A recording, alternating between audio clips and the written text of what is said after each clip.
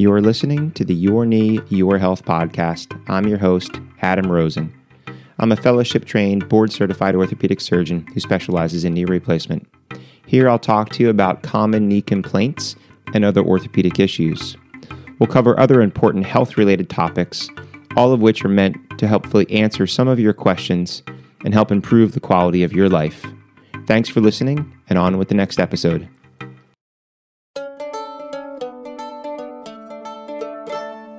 Hello and welcome back. This is Adam Rosen. You're listening to the Your Knee, Your Health podcast.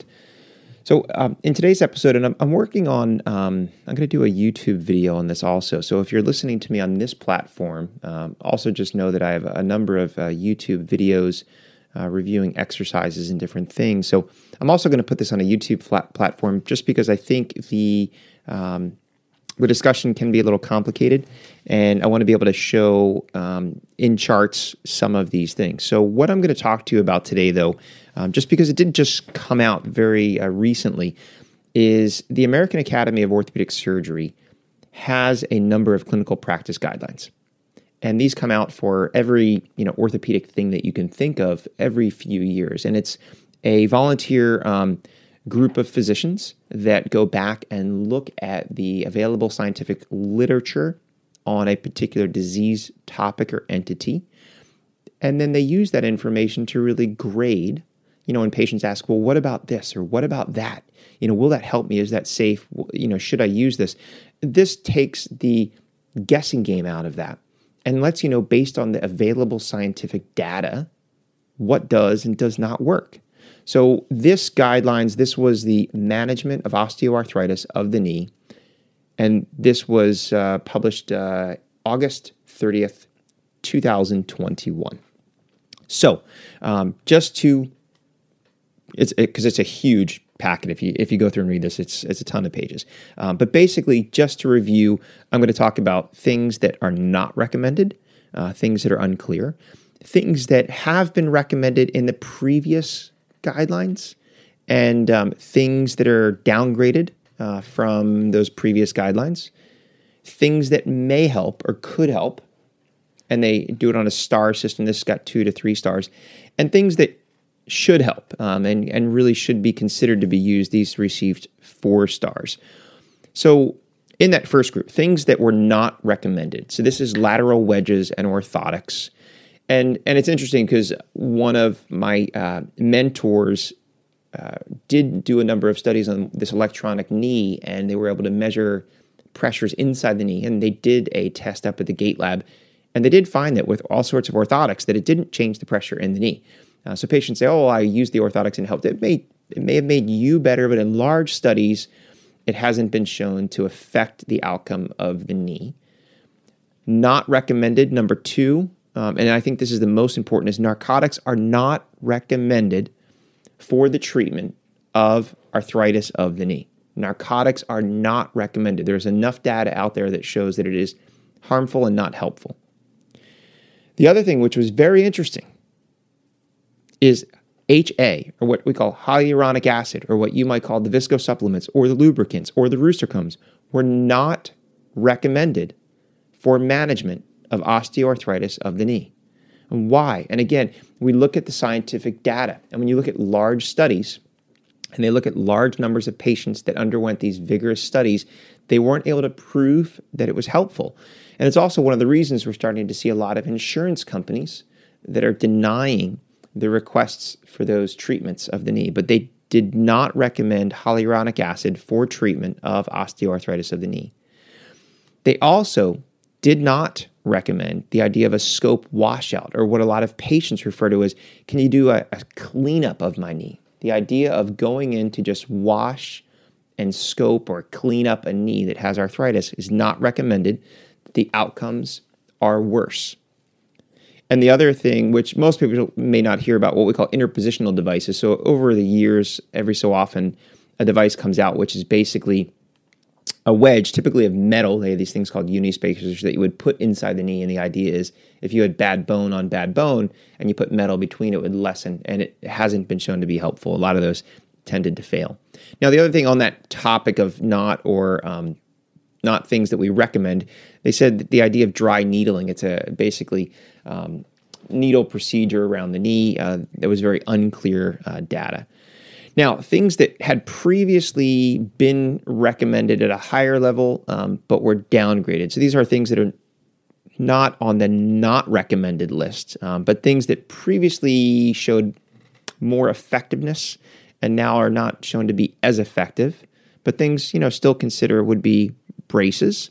Again, braces might help pain, swelling, symptomatic support, but it definitely depends on the patient. Nutritional supplements, neuromuscular training, weight loss, manual therapy, massage, laser treatment, acupuncture, TENS units, electromagnetic, extracorporeal shockwave therapy, visco supplements like we talked about, the HA, cortisone, PRP, denervation procedures, and tibial osteotomies. Now, that's a lot of stuff, because I'm not going to go into a lot of details there, but just know that those are things that previously were on the previous guidelines were recommended higher, and now they've been lowered.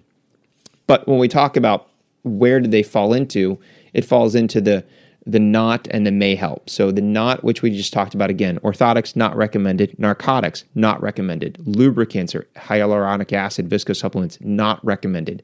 Arthroscopic washouts, not recommended. Now, what about things that may help or could help? So things that may help or could help if you have arthritis of the knee is a cane. Actually, using a cane can help offload the knee and can decrease some of your symptoms.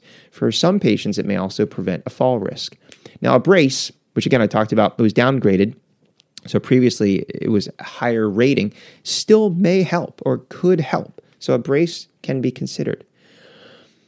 Oral supplements. So there's a number of oral supplements that have been recommended. And in this guidelines, the ones they specifically listed were turmeric, ginger, glucosamine, chondroitin, and vitamin D. So those are all oral nutritional supplements that may help if you have arthritis of the knee. Neuromuscular training, so strengthening exercises where you're actually trying to rehabilitate those muscles and the neural impulses to the muscles. Weight loss. Again, another thing that may help, can help to decrease the pressure on the knee and to prevent the acceleration of arthritis over time. Manual therapy, basically kind of moving the knee, physical therapy style exercises. Massage may help. Laser treatment, they actually listed as may help or could help. Acupuncture, which has been around for thousands and thousands of years. I've personally had some patients that have had good success with that. May help or could help. TENS unit, cortisone injections. And this was the one that really popped up. It kind of caught my eye is the idea of PRP. So stem cells have not been recommended, for the treatment of osteoarthritis, and PRP was downgraded, but it was still listed in the may help. And most doctors that I know, in my circle, it's not something that we see being helpful. I think it may, and there's a lot more data where people have tendon injuries, where blood is helpful to heal that. I personally haven't seen, patients with, PRP that have done very well when they have severe arthritis, but I'm also seeing patients with the severe arthritis that are coming in my door, but it was listed in there. It's a question that patients always ask. Denervation procedures. So these are procedures where you can either numb or actually ablate the nerves around the knee. And essentially, if you make the knee numb, essentially by blocking these nerves, they don't feel the pain as much. The idea of meniscectomy. So we talked about an arthroscopic washout. So what they said is may help or could help is an arthroscopic surgery to treat a degenerative meniscus tear if the patient has failed all the other conservative care things. So things like weight loss, physical therapy, strengthening, oral pills, cortisone injections, and still has symptoms, a meniscectomy may help. But it does not mean if you have a meniscus tear in an arthritic knee, jump to an arthroscopy. And the other thing is what's called an osteotomy. So an osteotomy is a surgery where we actually cut the bone to change the angle in the hopes to take the pressure off the bad part of your knee and put a little bit more pressure on the good part of your knee. Now, things that should help. And these, I think, are the important sort of takeaways. Should help, 4 stars. So topical NSAIDs, the one that you'll see over the counter, which is generic diclofenac cream. The brand name is Voltaren, and I suspect we might see some more over the years, but That is a topical, meaning you put on your skin, anti-inflammatory, non-steroidal anti-inflammatory drug. The idea of supervised exercise. And I kind of look at this as either you going to physical therapy, working with a special trainer, or, what I even do myself and what's described as physician-supervised exercises. I review exercises with my patients and give them handouts on what I want them to do. The idea of self-management, basically doing these exercises, taking care of yourself. It's really important for you to be in control of your health. Patient education. This is patient education. When I'm talking to my patients in the office, patient education, letting them know what they can do, what they shouldn't do, what things can make themselves better and what things might make them worse, and what are their options for treating their symptoms is very important. Oral NSAIDs or oral anti-inflammatories and acetaminophen. So acetaminophen, again, Tylenol, oral NSAIDs, the generics ibuprofen, which is Motrin and Advil, or generic naproxen, which is Aleve, and acetaminophen, which is Tylenol. So those are all the shoulds. And that's what I think, I'll put some of these in the show notes so you can go back and review, and I'll do a little YouTube video on it at some point coming up. And I think seeing the charts, will be really helpful. But I just thought it was interesting because patients ask a lot about, well, what about this and what about that? And I read about this and that. And here is the science from our academy, from a bunch of surgeons that have scrutinized the most up-to-date current literature and scientific data that helps them let you know what can work, what might work, and what you shouldn't try. So thanks again for listening. You've been listening to Adam Rosen. I'm talking to you on the Your Knee, Your Health podcast. We're discussing management of arthritis of the knee, the evidence-based clinical practice guidelines from the American Academy of Orthopedic Surgery. Until next time, stay safe.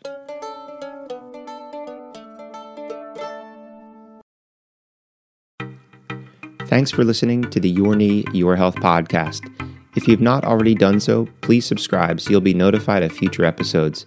And if you enjoy what you're hearing, please take the time to leave a review. It helps other people like you find the show.